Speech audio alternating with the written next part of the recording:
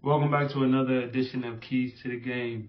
In this segment, we're going to be talking about slumps, being in a slump. Now, before we get started, make sure you guys hit that like and subscribe button to just stay tuned into all the things we talk about basketball and keys to the game to help you improve your game. Let's get straight into it. So, being in a slump. I can talk about this right now because I am in a shooting slump right now. And it happens to all of us.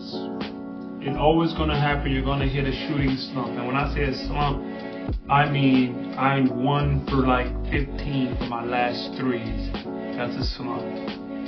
0 for 9 the last 2 games, 1 for 6 the game before that. That is a shooting slump when it comes to shooters, but you have to remember and understand that it's part of the game. You're not always going to be on fire and your game is supposed to be on par every single game. Now, the difference in the slumps you have in between games, that's a different thing. But throughout a whole season, you should always hit a slump at least twice throughout the season. For me, I know it always happens kind of like in the middle towards kind of the midway sometimes, and then for some reason it always happens right at the beginning of playoffs. Always. But then when it's time for the finals, it always picks back up. I always get out of that and I just be back rocking. I don't know why that is.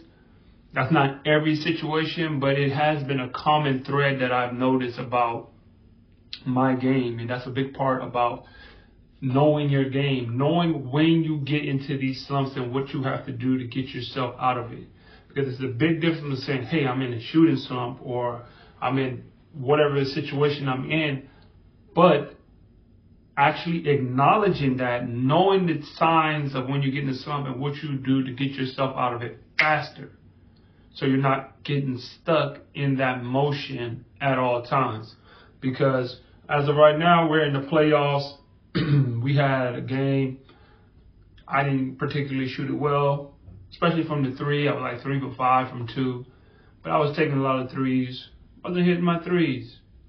Does that change it that I'm not a shooter? Of course I'm a shooter. At the end of the day, I was still shooting before going into that game 39, 38% from 3. It's a pretty decent clip, you know. So you can't forget that you're still the player that you are. You're just going through a slump. I remember one time I was listening to a commentator of the NBA talking about James Harden. He was like, he's like 1 for his last 25 threes. Clay, Steph, they go through way bigger slumps than that when it comes to shooting because they take such higher volumes. They'll go 3 for 42 or something crazy like that. But it's just the situation of what they're in is just understanding that, hey, I'm just in a slump and shoot. Shoot. No matter what, I'm going to keep shooting. I'm going to keep doing my thing because I know the work that I put in. The work never stops. It's just this life. And I have to give a special thanks out to my coach, to real coaches or real players. Like real coaches understand like, okay, he's just in a slump because he hasn't been playing like this since I've known him. You know, and it takes a good coach to understand that, especially if you're coming in as an import, to understand that, hey, I do got me a good player here. He's just going through a little shooting stuff right now. That's basketball because like we were talking after we had our practice today, for instance, and we were talking. He was just like, how do you feel? I'm like, I'm just trying to get up out this little slump I've been making like I normally be. He was like, that's basketball.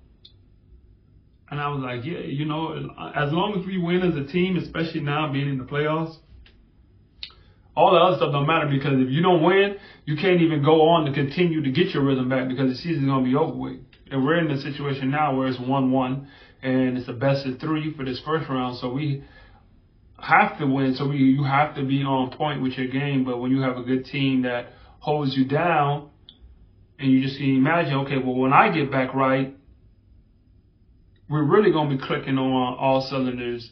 And that's what something you always have to remember. Just stick to your game, stick to your work, because one thing about it, I know, because I was like, I've been through these situations. Yes, it is a bothersome. Yes, it sucks that you got to go through this type of situation. And you're like, bro, I put in so much work. I put in so much work and I grind and I put, hey, that's just the way the game is. You're going to go through slumps. You're going to hit those times where you can't hit nothing.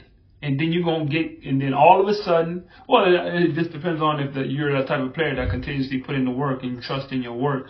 That no matter what, your overall who you are going to always show back up. I know the type of player I am. I always know that when it comes time to show up in the biggest moments or when it's time to get right, you always show up. You have to remember that about yourself and remember that about your game, that you put the work in to get you to a certain point, but that's if you're putting the work in. I never worry about myself being in the shooting slump anymore because I know the amount of work that I put into my game. I understand the work that I put into my game, like the mental level that I take it to, the shots that I get up before practice, after practice, the extra work I do to condition my body, all the little intangible things, stretching, all these types of things that one will do to just reach their highest potential in all forms. You got to have your legs strong, so I do extra workouts with legs so you can have a stronger base. Because what's the first thing that goes out when you shoot? What do you say? You got no legs. So understanding the weight room is just as important in your shot as your actual shooting form, because it's the lift that you get on your shot. Because the first thing that goes is your legs. Not the touch, not the follow through, it's your legs. You're not getting enough lift on your shot. When you're tired, you try to shoot, first thing to go, legs.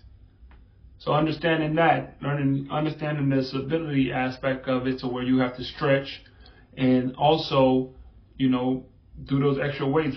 What kind of conditioning are you doing? Are you doing extra conditioning? Are you going? I get up.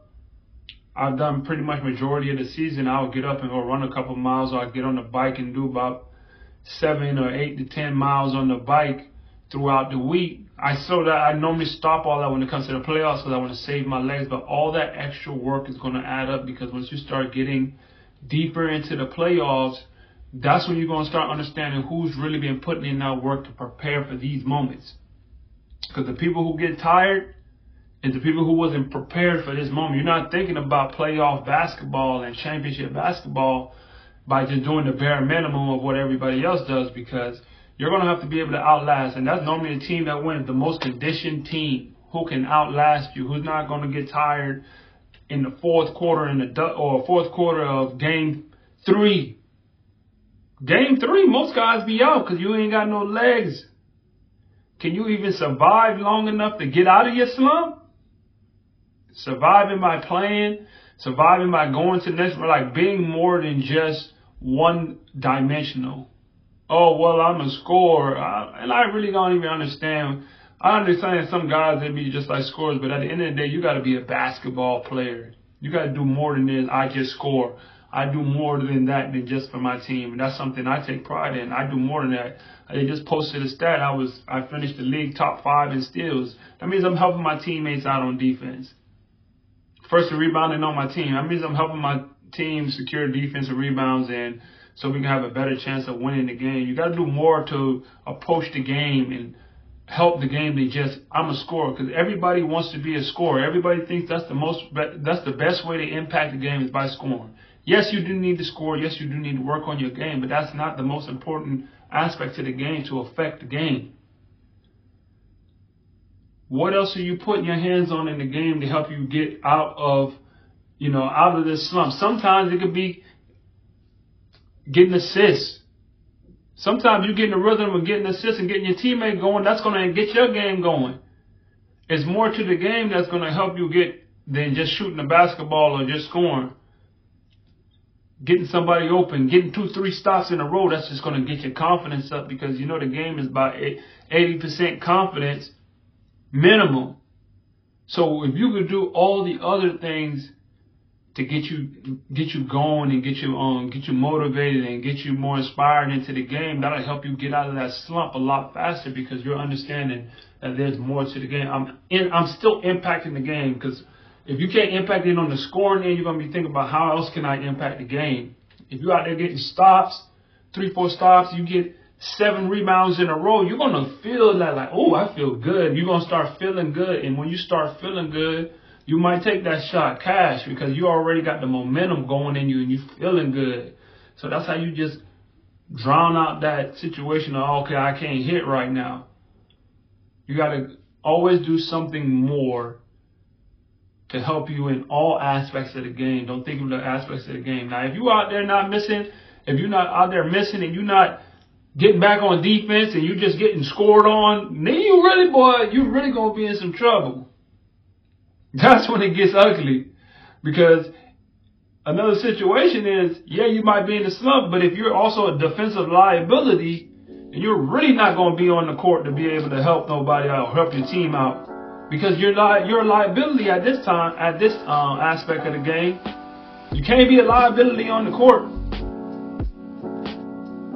Yes, you could be in the slump, but you can't be a liability.